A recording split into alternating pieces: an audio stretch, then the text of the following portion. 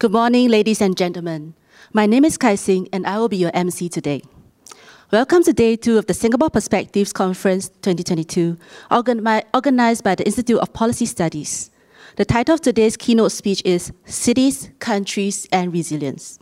Before I begin, here are a few administrative announcements. For the question and answer sessions, please submit your questions on the online platform. You can do this at any time during the event. Kindly raise your questions in a constructive and respectful manner. We will be posting highlights of our discussions today on Twitter, Facebook, LinkedIn, and Instagram. If you are doing the same on your social media accounts, please use our conference hashtag SP2022City. Today's program will begin with the keynote speech by Mr. Ong Ye Kung, Minister for Health. The subsequent Q&A session will be moderated by Dr. Wu Junjie, Senior Research Fellow at the Institute of Policy Studies. We hope you will enjoy the program. May I now invite Mr. Ong Ye Kung, Minister for Health, to deliver his speech. Minister, please.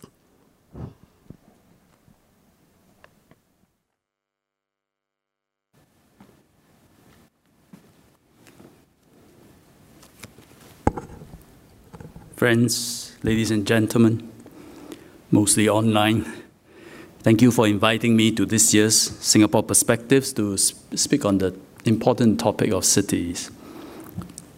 There are so many dimensions to cities. They are full of promise and potential. They are where rural populations migrate to in search of a better life. They are the nerve centers of industries and economies, ideas and culture.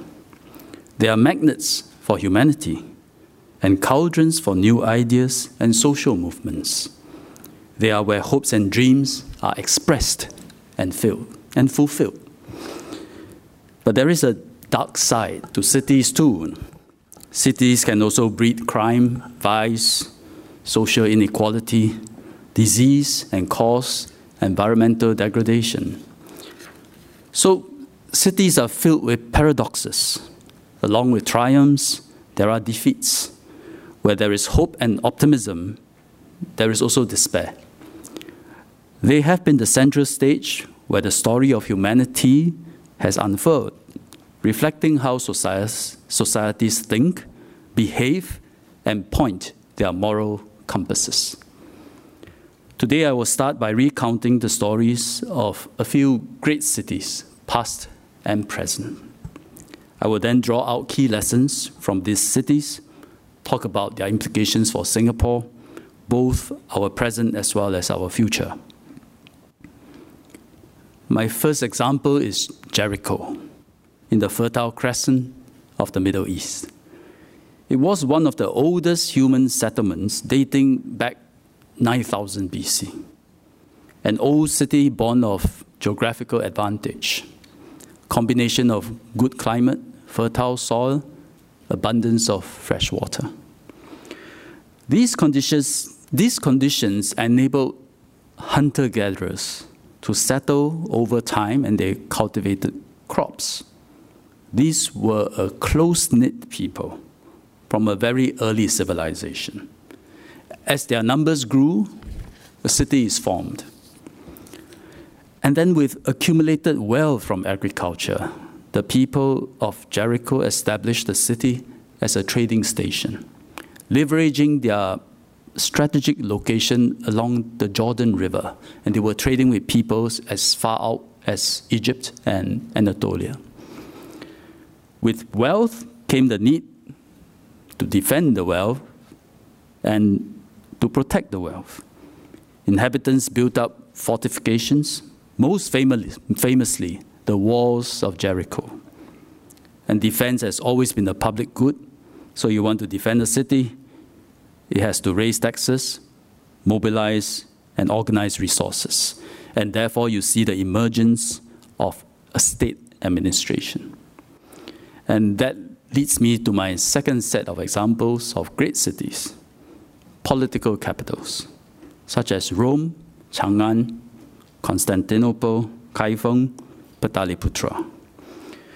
These two began as well-located settlements, but they gained strategic significance as their rulers consolidated territories around them and eventually they became the full-fledged political and economic capitals of empires. These capitals, they had a few common features.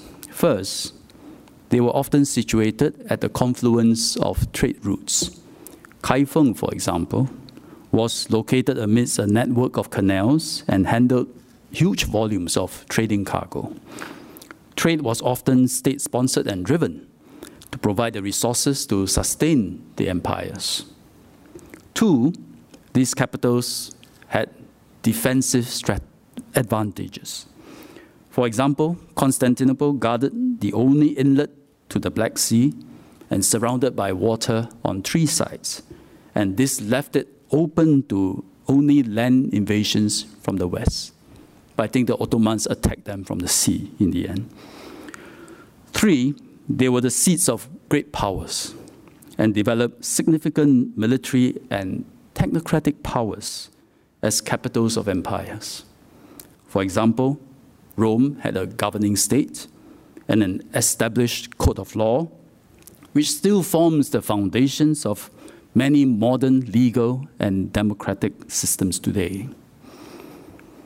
The third set of examples are the present-day metropolises: New York City, Shanghai, Paris, Tokyo, Hong Kong, Singapore. With industry revolution and technological advancement came the free flow of capital, and the world became increasingly globalized.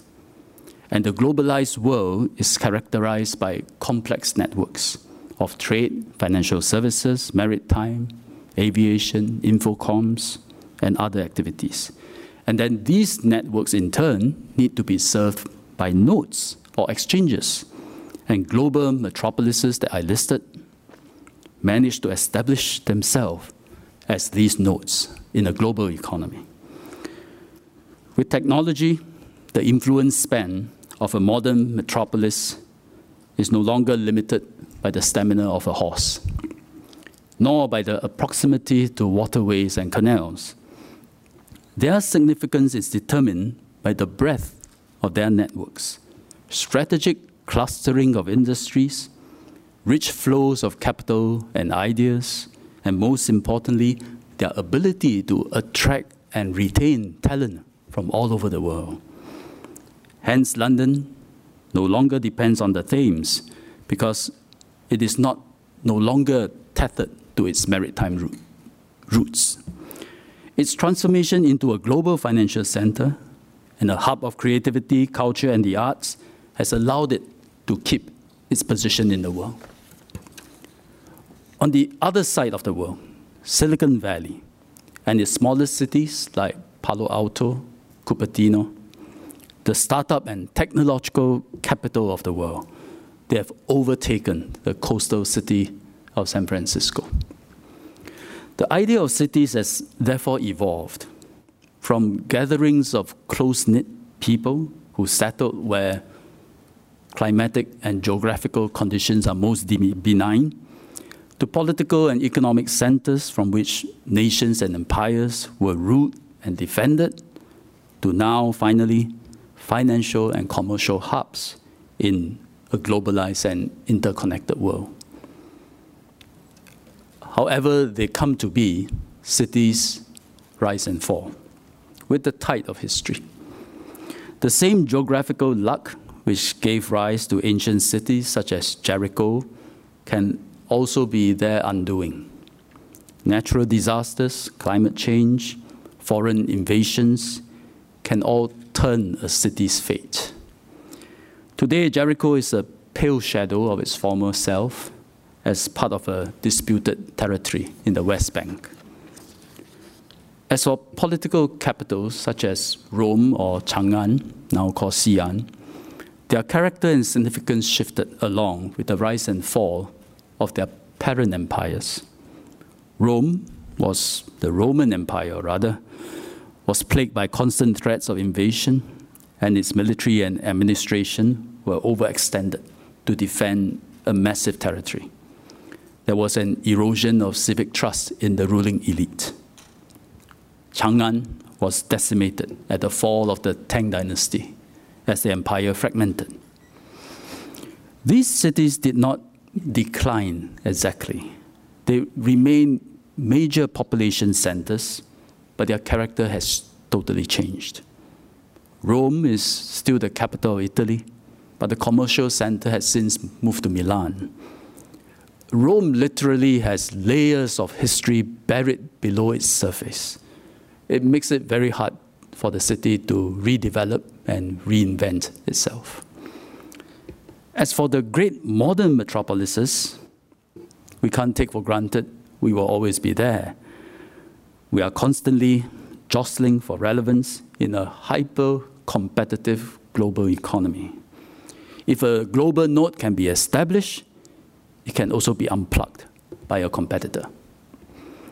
Maintaining the vibrance and relevance of a city over generations is therefore no mean feat. I cite these examples because I think there are lessons in each one that can enrich our collective endeavor to keep Singapore a thriving city at the cutting edge, as well as a stable and sustainable home for all of us. Singapore cannot be modeled against any of the examples I raised, and not even the modern metropolises. This is because history has made us unique. We are a city, we are a state, we are also a nation of one people, all rolled into one. In Singapore, we find some of the essence of New York City, of Chang'an, and also of Jericho. Our future success depends on us recognizing the importance and combining the essence of all three great cities, past and present. Let me start by talking about the New York City in us. We are a global economic node, and this is central to our survival as a city, the way we earn a living. Because without economic opportunities and the prospect of a better future for our people, a city loses its dynamism and its life. Especially for a city like Singapore, without a natural hinterland, maintaining our economic viability has always meant being connected to the world. One of our pioneer leaders, Mr. S. Rajaratnam, set out our ambition to become a global city in a speech to the Press Club, 1972. A whole 2 decades before our next speaker, Professor Sasson, would popularize the term. Mr. Rajaratnam saw Singapore as a growingly important component of the global economic system, side by side with the economic giants of the world. In large part, we achieved this ambition through decades of hard work and enterprise. We leveraged our geographical location. We built a trading hub first, and from there, other strategic industries, manufacturing, tourism, biomedical, finance, infocoms, aviation, R&D, and so on. To use a more contemporary analogy, we have become like a smartphone with a good operating system and all kinds of apps in it. Your contacts, your schedule, your group chats, music, photos, all personalized and stored in here.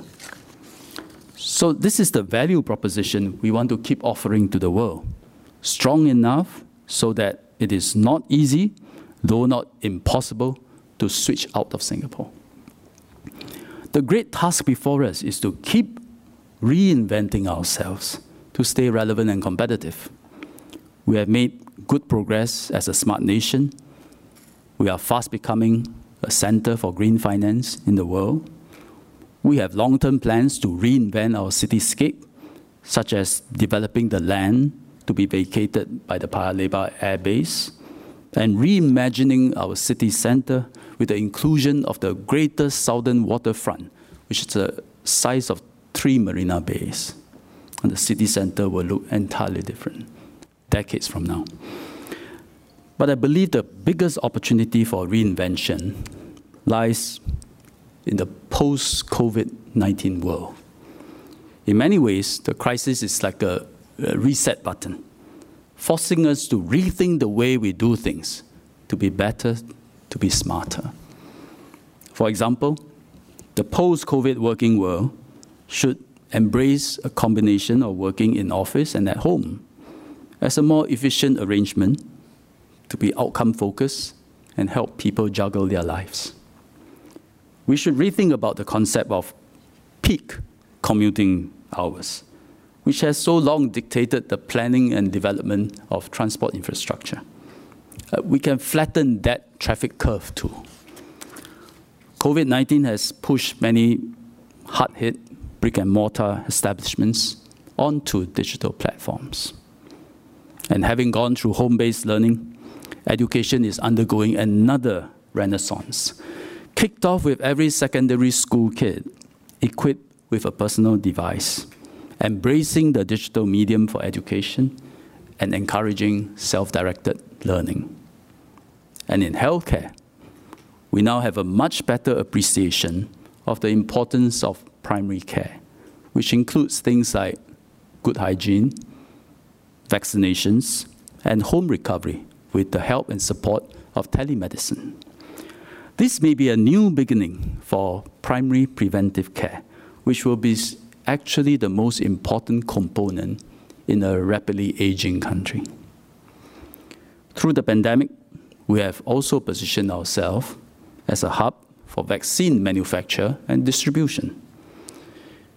And the process of coping with the pandemic has tested our mettle as a city. We had to roll with the punches and adapt to all kinds of twists and turns. We didn't try to shut down every infection cluster, but we tried to brave through and ride the infection wave. And to do this, we have had to rely on people's personal responsibility and civic consciousness. We have to trust that people will do the right thing in testing themselves and isolating themselves if they are positive, tested positive. While all these have been done out of necessity, I believe it has helped us grow as a people. I hope it is the start of a societal attitude that is more forgiving of imperfections, embracing setbacks and failures, appreciating resilience, ruggedness, enterprise, and even being unconventional. There is also a Chang'an in us, even though we are no empire. This is because we need to run an effective state. In Singapore, our people do not have a choice between a freewheeling urban economic center or a quiet life in the suburbs. There is also no equivalent of a Washington, D.C., a Canberra, an Ottawa, or Brasilia outside our global city. This city is all we got. Within these 730 square kilometers lie all the possible choices for 5 million people. The government of Singapore, therefore, must defend our city, maintain law and order, must ensure all our infrastructure and services, from healthcare, education and transport, to utilities and refuse collection, libraries and parks, they are all well provided for and working well. What Singapore has been blessed with is a founding generation that has built up a good government with a capital G. This includes the various arms of the state, and the executive branch that is effective and can get things done, a non-politicized civil service, and the judicial system that upholds the rule of law without fear or favor. It also includes democratic institutions such as Parliament, formed through free and fair elections. But the affairs of the state cannot run away from politics, and therein lies a duality. On the one hand, politics facilitates public discourse, puts the fate of the country ultimately in the hands of the people, keeps powers in check, and maintains accountability of the executive branch. On the other hand, politics gone wrong can polarize the population and destabilize societies. And we have seen many recent examples. So a critical factor for good governance is to get politics right. Rather than endless bickering and stalemates, the political process must be constructive and help bridge divides. The objective of politics must be to help the country find a way forward, even if the decisions involve very difficult trade-offs. And this is especially important to Singapore. For what we lack in resources and strategic mass, we can make up with nimbleness and unity of purpose and action. We may be small, but we can be fast, and we do things together. What are the starkest political differences that need to be reconciled today? Post-industrial revolution, throughout 19th and 20th centuries, the biggest conflict has been between the right and the left. Creation versus distribution of wealth, socialism versus capitalism. And that was the defining divide that characterized the political struggles of almost every country, an ideological struggle that defined modern history. However, post-globalization and the internet, modern societies face new contradictions. Economic and income growth are important, desired by many, but also stratify society and can hinder social mobility. The challenges and stresses of international competition can make people turn against globalization and foreigners. Resource exploitation depletes the life of our planet. In other words, inequality, protectionism, and climate change. These are some of the biggest issues that nations and their governments across the world have to grapple with today. To reconcile the dilemmas of modern societies and deal with these issues, we actually need a strong state. Otherwise, it will not be possible to do difficult but necessary things, such as carbon tax to reduce emission, or redistributive policies to help the low income move up especially, or reform education, health, or other significant public policies and programs. Our policies need to be consistent for the long term in order to make an impact and make a change, improve lives. Unlike bigger countries, Singapore cannot afford to be caught in fractious politics with frequent change of governments and reorientation of policies that come with it. This does not preclude the value of healthy discourse that take in diverse views and the proper functioning of checks and balances, both of which can strengthen our health and functioning as a state. The success of Singapore's state depends on our ability to achieve both aims. But the most crucial aspect of Singapore is the Jericho in us. The sense that despite being in a global city, we are members of a close-knit tribe, sharing a common fate and destiny. A recognition that by working together and making sacrifices for one another, we have a better shot at a brighter future. Except, unlike the inhabitants of Jericho, we are not a natural tribe of similar origins. Singapore is a far more diverse and complex city than any ancient city. Having a seat at the table at the United Nations or a flag to compete under in the Olympics does not a nation make. The litmus test of what it means to be a nation is actually in our pledge, one united people. This makes nation building a long-term subconscious process. A nation's people will have to have common experiences and go through trials and tribulations together. Over time, that togetherness will forge common ideals that transcend primordial tribal instincts and overcome forces that deepen social fault lines. Then something mysterious can emerge beyond security, beyond making a living, beyond creature comforts, like the soul of a nation. For ancient civilizations like China and India, the sense of nationhood is almost second nature, having been born of millennia in time. In Europe, religious beliefs played a big part in forging that sense of togetherness, also over centuries. The United States of America, that's a relatively young country, held together by the ideals of individual freedom and liberty. In Singapore, we are working on what it means to be Singaporean, day by day.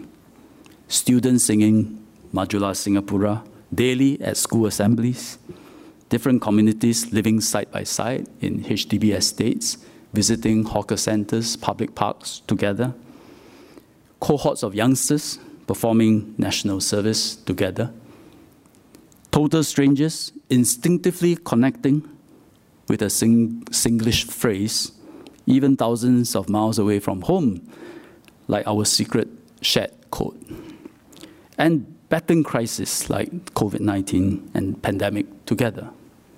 And these are all acts of nation building. Many of these come through deliberate policies and programs implemented by the state. Take our bicentennial commemoration in 2019, for instance. We wanted to figure out what best describes the Singapore DNA. So after consulting widely, we shortlisted 3 descriptors: openness, multiculturalism, and self-determination. At the end of the exhibition at Fort Canning, members of the public were asked to vote for the descriptor that resonated with them the most. I did too. And by a wide margin, we chose self-determination. It is not surprising. Cities don't need it. Many states don't even think about it. But a young nation like us dreams of and cherish self-determination. It was a pity COVID-19 disrupted the process and we could not take the exhibition further. But we should think of other ways to do so, because there is a growing consciousness about why we exist as Singapore and what makes us Singaporean. And to put that consciousness into words, it is perhaps this: that we are not just a keynote of the globalized world, but one that connects the East and West and different parts of Asia, creating vast opportunities that surpass the limits of our borders for our people and our future generations. That the consistent strengths of the institutions of state will always strive to ensure justice and fairness to all, uphold meritocracy, bring out the best of people, bridge our divides, and put us on the right path for the long term. That therefore in this nation, there is a solemn commitment to give every community that calls Singapore home a place under the sun, where everyone also exercises a spirit of give and take rather than pushing their own agendas at the expense of others. And in so doing, provide space for something we collectively own as Singaporeans to evolve over time. And with all this, we will determine our own future and be a city, state, and nation that continue to thrive for many years to come. Thank you. Thank you, Minister. May I now invite Minister and Dr. Wu to take their seats on stage. We will now start the Q&A session.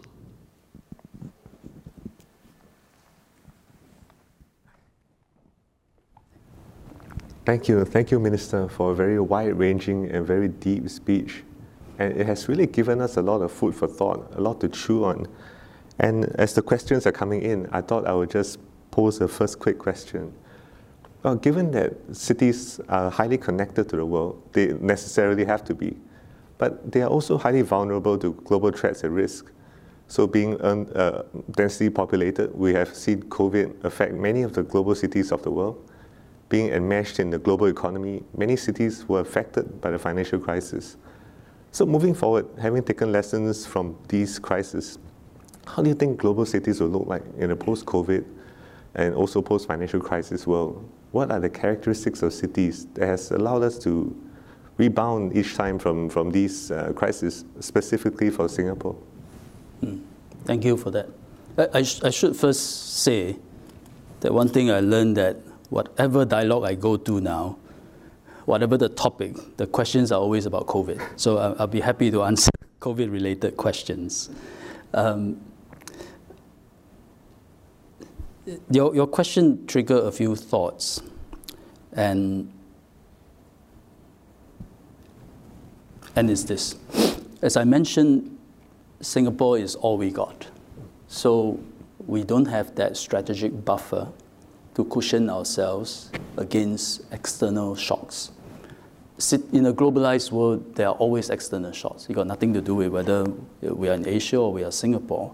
It's just so many things are connected. So something happens somewhere, be it 9/11, be it a pandemic, financial crisis, it affects every city in the world. Yeah, but if you're a bigger country, you have some buffer, to take the pain. And if one industry collapses, you have some other city with another industry, right? But Singapore is all we got. And that always makes us more vulnerable. Yeah. And that includes natural disaster. One earthquake, one tsunami can inflict great pain on one city, but another can take its place. We don't have that choice. Yeah. Second, so we don't have redundancy in that sense. But on the other hand, it still makes us in a much better position to be a global city with a confluence of different strategic industry.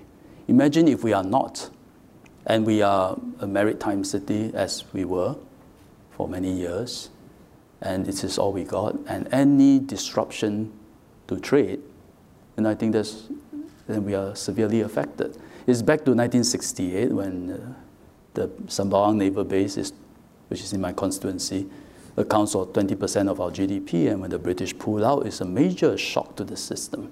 But when you have diverse industries, each one can be subject to different shocks, so we can get bad news all the time, but the collection of bad news together with the juxtaposition of all those strategic industry give us that strategic buffer without the landmass. And that is really, I think, what Mr. Rajaratnam was talking about in 1972, and that ambition has to a great extent been fulfilled. Of course, you raised a very important question that now we found another major threat that can destabilize cities and businesses and lives, and that is pandemics. COVID-19, SARS, we knew it would not be the last, and so we had COVID-19, and neither will this be the last. And so to run a city, cities won't dissolve just because of the pandemic. I think the basic desire and aspirations of people is still to gush towards cities where they see that's where opportunities are. That's where they can build a better life for themselves and their children, and people will still go there. But against those natural instincts of humans, we now need to also make sure that it is a safe place for people to gather. So cities form because we keep getting better at sustaining dense population. First through the production of food, then in the way we organize industries, but most importantly, the way we organize governance and state. That is the basic, if I may say, technological breakthrough that allow different kinds of people to live together, because there's this superstructure called a state that maintain law and order, social harmony, and there are rules of engagement and democratic institutions. And that was the great innovation of humankind. Now we layer upon it. It's not new to humans that we have overcome such challenges over and over. Now we layer upon it the additional know-how to handle pandemics. And it has been a very rich learning experience for Singapore, and I'm sure all cities around the world, and we can talk about that. Sure. Yeah. Thank you, Minister, for the answer.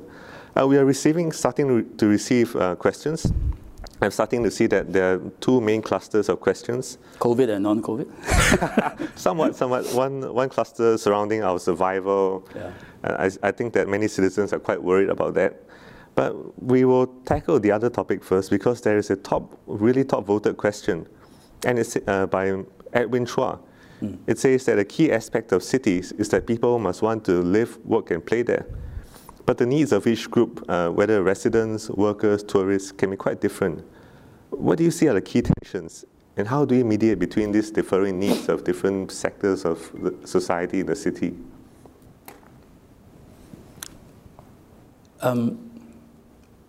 I think the basic point of that question is that when you open up as a global city and subject yourself to external influences, and also, therefore, presence of people from all over the world, some assimilate better than others, some make an effort to integrate, others may not, and they may end up living in their own enclave, and that is possible, we've seen that. And therefore, how do the people feel confident that the future is still mine, that this country and this place is still mine? And I think there are two aspects to this, three aspects to this. And that is what the key points of my speech. We have to recognize they are not at odds, the concept of being a city, a state, and then a nation. As a city, I think we just need to understand to make a living in this globalized world as just one city, 730 square kilometers, we got to be a global city if we want abundant opportunities for our people. And so it comes with people all over the world, tourists and all, wanting to come here. Yeah, so it's actually a good thing, means your strategy is working. And it provides opportunities. But then how do you handle the disamenities, the discomfort that others experience? And over time, different people come here, they may settle here, they may want to make this their home. So what is the process for making them integrate and live harmoniously together? And that's really a function of the state. The racial harmony in Singapore is still a work in progress, but we didn't do badly at all, I must say. But we didn't come this far without the state intervening heavily. And so policies matter. So even in this era, where people can turn against foreigners and globalization, the state need to implement interventions and policies. And we have many debates, a few debates in Parliament on this. Various programs that we need to implement to make sure that integration is possible and it's at least live side by side together harmoniously. But most important, and I noticed Mr. George Sheo mentioned this yesterday evening, most importantly is your confidence as a people. And that is the nation in us, that we are very clear who we are as Singaporeans. There's just something connect us, that if you're a foreigner, it's very hard, you can try. But we live together, we know what each other is talking about, we got a secret code, And it goes beyond that. It's a certain soul of the nation that we all share and we know we are part of. And if we are confident of who we are more likely to accept what is external. Yeah. Right. Thank you. And to move on into some of the questions that are somewhat related to our future survival, I think the second question somewhat ties in with what we talked about. And the question is, it comes anonymously. It is, what is Singapore's key competitive advantage that will allow us to thrive and excel as a city in this modern age and probably going forward? Very profound. Yes. I'm not sure I can give the best answer, but I'll give it a step. One is going back to we always say we have no natural resources, not in terms of gold, silver, tin, rubber, but we do have natural endowment, which is our location. Yeah, along the Straits of Malacca in Singapore, that straddle across archipelagic Southeast Asia, and which in turns link up East, West, Northeast Asia, and South Asia. All major empires in history. Yeah. And modern economies of today. And we are just, you pick a place in the world, if an alien comes to Earth and look at the whole map and say these are the major population centers and major modern economies, and in history, which region can enjoy this flow of energy and trade and people and ideas? And I think they will pinpoint Southeast Asia. It just makes sense. Yeah, this is where the waterways are and where it connects. And then in Southeast Asia, where is the best node, and somewhere around Singapore will be probably chosen. That is very valuable. So continue to build on that, because it has to, that that position to connect East and West and different parts of Asia is not just a physical connection in terms of our geographical location, but it's also a connection of the minds and our hearts, how big our heart is, how much we can absorb and feel comfortable about ourselves. That, I think, is that two aspects, the physical and the non-intangible part of connecting different parts of the world. That's probably our most important competitive advantage. So when we say what defines Singaporean, we zoom into self-determination. And underneath that, I think, is that ability to connect. Thank you. We do have a question that is very popular right now, and it's coming from, I believe, Professor Tommy Koh. And he said, the minister has given us a brilliant lecture. I would ask him to elaborate. It's not a lecture, it's just my thoughts. Tommy is used to giving lectures. He wants you to elaborate on a unique problem which Singapore has. We are both a global city and a country. How do we balance the competing logic of being both a global city and a country at the same time? Life is like that, full of contradictions. In fact, my speech make that problem even more stark, is city, state, and nation. So the contrast is there, the contradictions is there.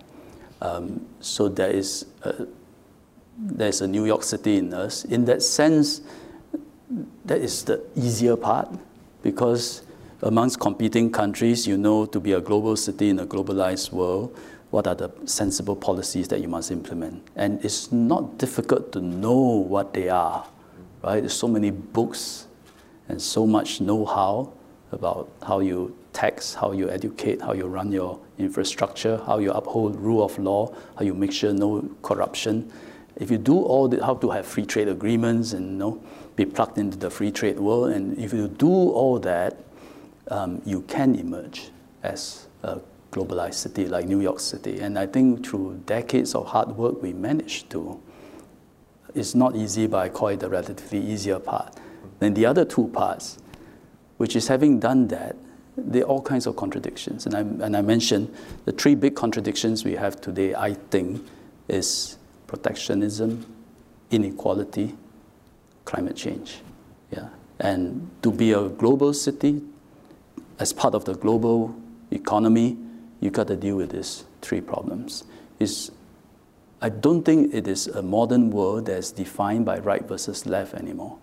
These three, in younger generation, in my children's generation, when they grow up, they hardly know about right versus left, except from reading history books.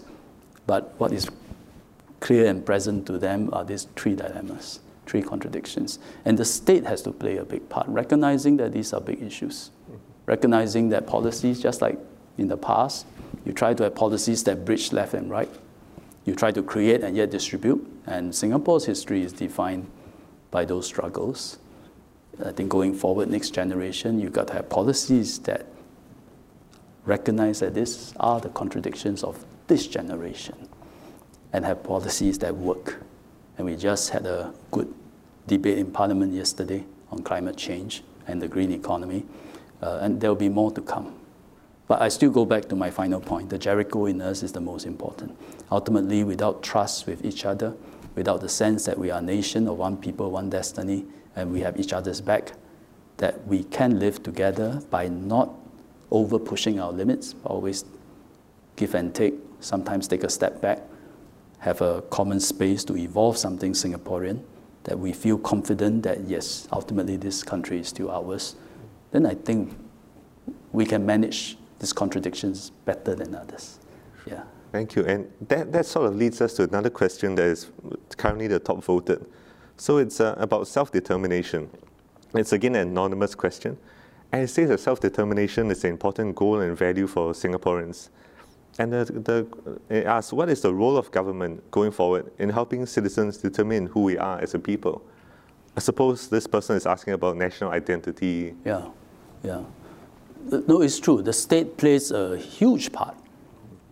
If the state do not implement proper policies, if we allow ethnic enclaves to form in Singapore, we have no HDB policy, I think it's very hard to imagine that we can build a nation Yeah, and we are still building. We are actually in a very early stage of nation building still. It's only 56 years. Yeah, other countries take centuries. Yeah, but we are making good progress. And I think a lot of that is due to the fact that the state managed to implement sometimes tough, but on hindsight, very effective policies, force people to live together, give and take, go through common experiences together. You look at COVID, we have our fair share of challenges and frustrations. Where we can improve, we ought to. But I think overall, as a people, we managed to weather through perhaps the hardest part of this pandemic, which is the Delta wave. And Delta, unlike Omicron, is more severe. So it's a combination, right? How did we go through that wave and now quite stable? We can meet with friends, relatives. We can go to school. We can go to work, 50% at least.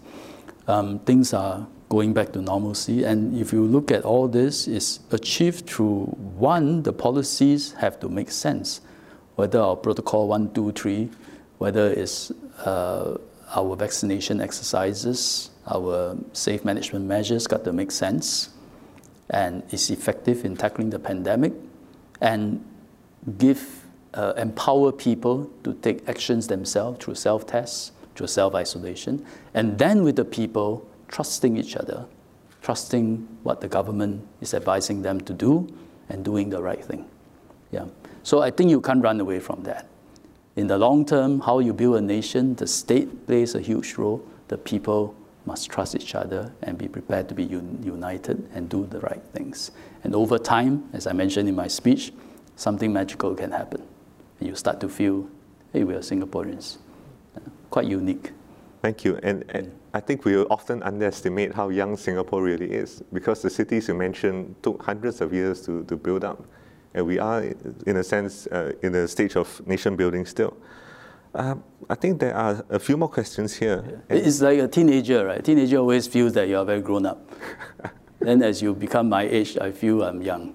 I feel I'm too young. But perhaps it's also a testament to our policy success that we are ranked alongside the likes of New York, London, Hong Kong, despite them being much older cities. Yeah, so always have that perspective that we may be ranked, but these are a lot are Western rankings through their own matrix. Yeah. But always remember, the ranking against New York, London is very different. We are city, state, and nation. Yes. There is a question from Kaikurushu Nagawala.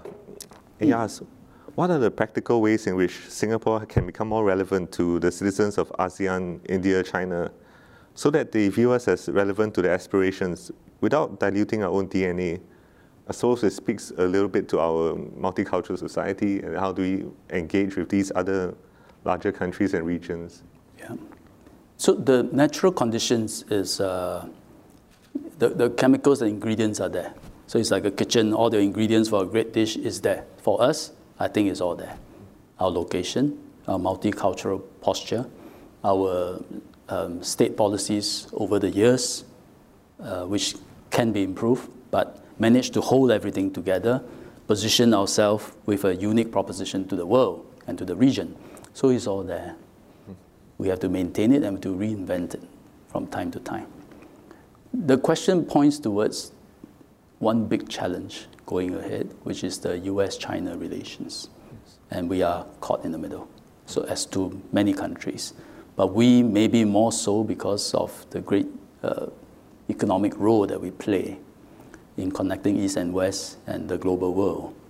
So when the Prime Minister makes statements in the past, important ones, talking about we don't want to choose sides and neither does countries around the world. And this is the most important bilateral relations in the world. And if it goes south, all bets are off. Everything we fight for, we will lose it. But we don't want to choose sides. We have our own principles. We do what is right for Singapore. And I think that basic attitude must be there. It's not just a diplomatic policy, you know. I read it as a statement of who we are, right? And the fact that we appreciate both cultures, we appreciate both governance systems, And I think both countries know that there's so much for them to benefit if they work together, and so much destruction and loss if they go to war.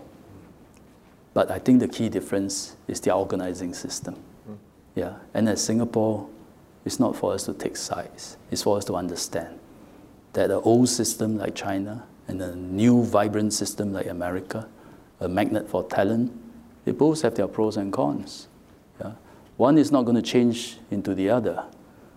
And both governance systems is developed through history. It's part of their culture and identity. You can't make China vote one man, one vote. Neither will US become the single party system. It's not possible. But each, when you look at governance system, what are two big litmus tests of its effectiveness?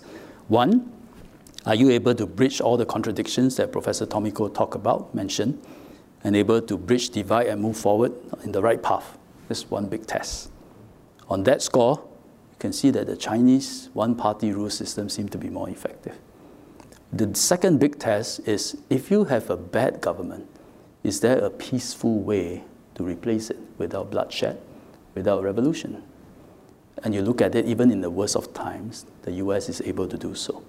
Chinese dynastic changes can be bloody. So which system is best? I think it's like talking about Western versus Chinese medicine. Which one is better? It depends who is judging it and which point of history the person is judging it. So I think take that perspective. We don't take sides. We know the role Singapore can play.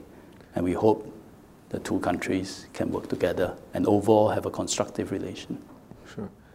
Would you say that us being a city-state makes it easier for us to engage all these great powers? Because you have been a trade negotiator for US, Singapore FTA, you have worked with Singapore Tianjin, and that's a city level. Are there material differences in the way we engage with other cities, other countries? And what are the advantages of being a city-state in a situation like that? It is. I'm not sure. Maybe it's part of the fact that we are a city-state, so we are very exposed to different cultures and where we are. Not just a city-state in Southeast Asia, along trade routes. And I think that inevitably exposes to different cultures. Singaporeans, we underestimate the strength of this insight and perspective. Yeah, I did an MBA in Switzerland, Lausanne. The most spoken language in my class of 82 people was English. The second most spoken language was Mandarin. Many of my classmates, they were from 28 countries. About half of them speaks Mandarin. And they know how many words they know. Some say 2,000, some say I learned 10 years, I know 5,000. I never knew how many words I know. But so I feel almost a bit inadequate amongst them. You know? Then by the end of the year, I realized they may know the words, they don't know the culture. Yeah, and but as for us that grow up in Singapore, we are actually exposed to the culture, East and West. Yeah, and in East we got different cultures also, from different communities. That actually is a strength that we don't realize we have.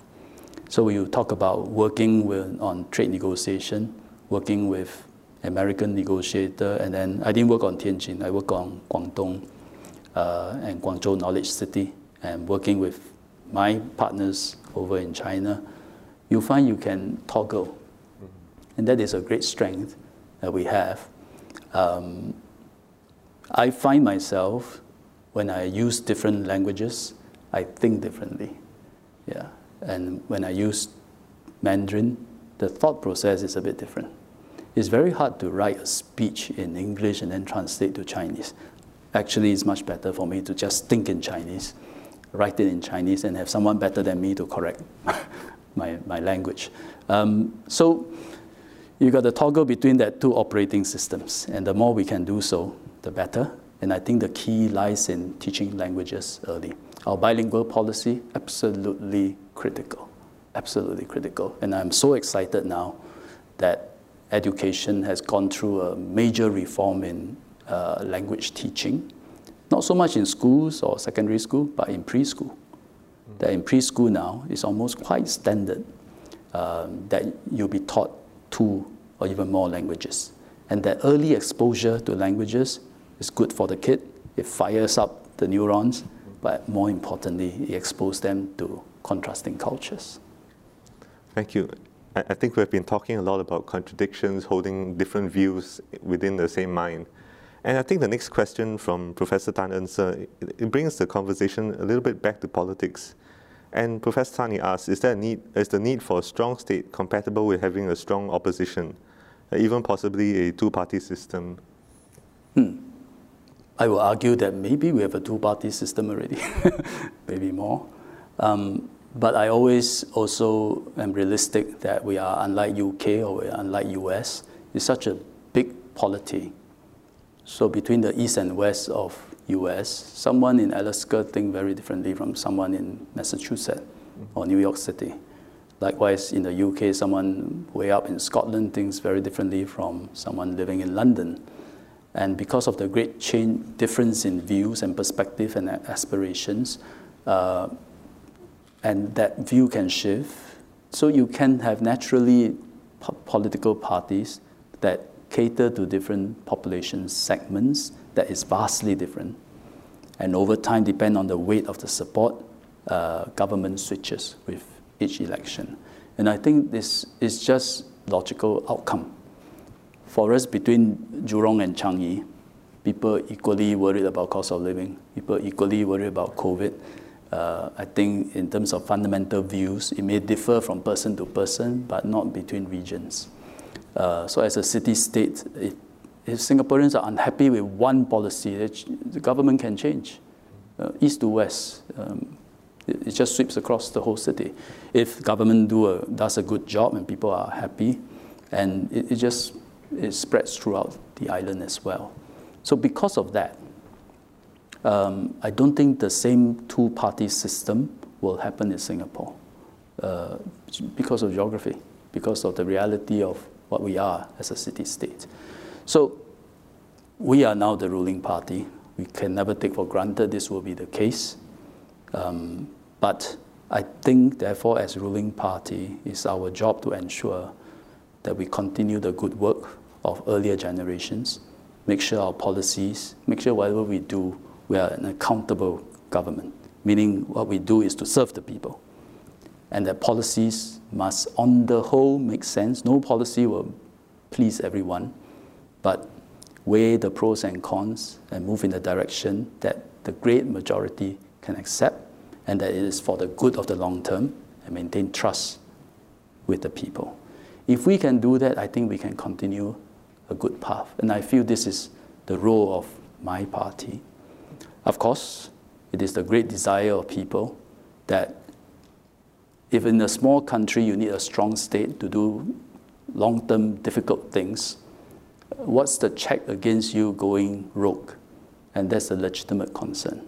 And therefore, there will always be a role for different kinds of institutions for checks and balance and ensure that the executive branch is always accountable to the people. So, civil service, we are quite unlike some system where a political party takes over, layers of civil servants change. Ours, BMSEC downwards, is a neutral, non-politicized civil service. A PSC, they appoint the top appointments, rule of law, upheld by a judicial system that does its work very seriously. CPIB, AGO, organs of state within the system or departments within the system that constantly check that the system is clean and functioning well. People can say own self, check own self, but it is a virtue. I see it always as a virtue. If own self cannot check own self, you're in big trouble. Yeah, that's a basic prerequisite. And of course, the presence of opposition in parliament that constantly will also raise other point of views that you need to debate, you need to take it seriously. So all these add together, I think we can have a fairly effective functioning state that serves the people well. Thank you. I think we're coming up to the hour, so I'm going to just combine a couple of questions and ask one last question. There's a lot of interest in marginalized communities, polarizing nature of the issues we're facing today and going forward. So as a society, as possibly not just a government, but society as well, how do we take care of marginalized members of society, whether it is the poor or migrant workers who are living in dormitories? So yeah. This is it. Some of these are economics and some are social. Mm-hmm. So for the economic ones, and I think we just have to, always the response is policies and programs. Yeah. So income inequality, social mobility, there's always an issue. And this has been an issue and a priority of the government since day one. And it's always unfinished business. And the more people you bring out from the poverty trap, whoever's left there, the situation looks more dire. So actually the paradox is sometimes the better you do, the worse the problems seem to appear, because the people unable to uplift looks like they are stuck there and become increasingly at risk of becoming a permanent underclass. So it requires effective public programs to invest in them, to set aside resources in them, to make sure that we can uplift them, so that even this generation we can't accomplish this, next generation make sure they live a better life than their previous generation. Likewise for migrant workers, it is about reforming industry, reinventing industry, more productive, rely less on manpower, improving the conditions of migrant workers' living conditions, I meant. But then there are also social ones, and those are difficult. Not just about policies, but also social moorings of the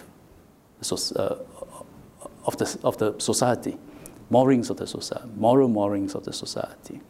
But these are constantly evolving. Every generation thinks differently. And these are the aspects where it's harder for government to say we take the lead, because it's not just about policy, it's about how society feel about certain things.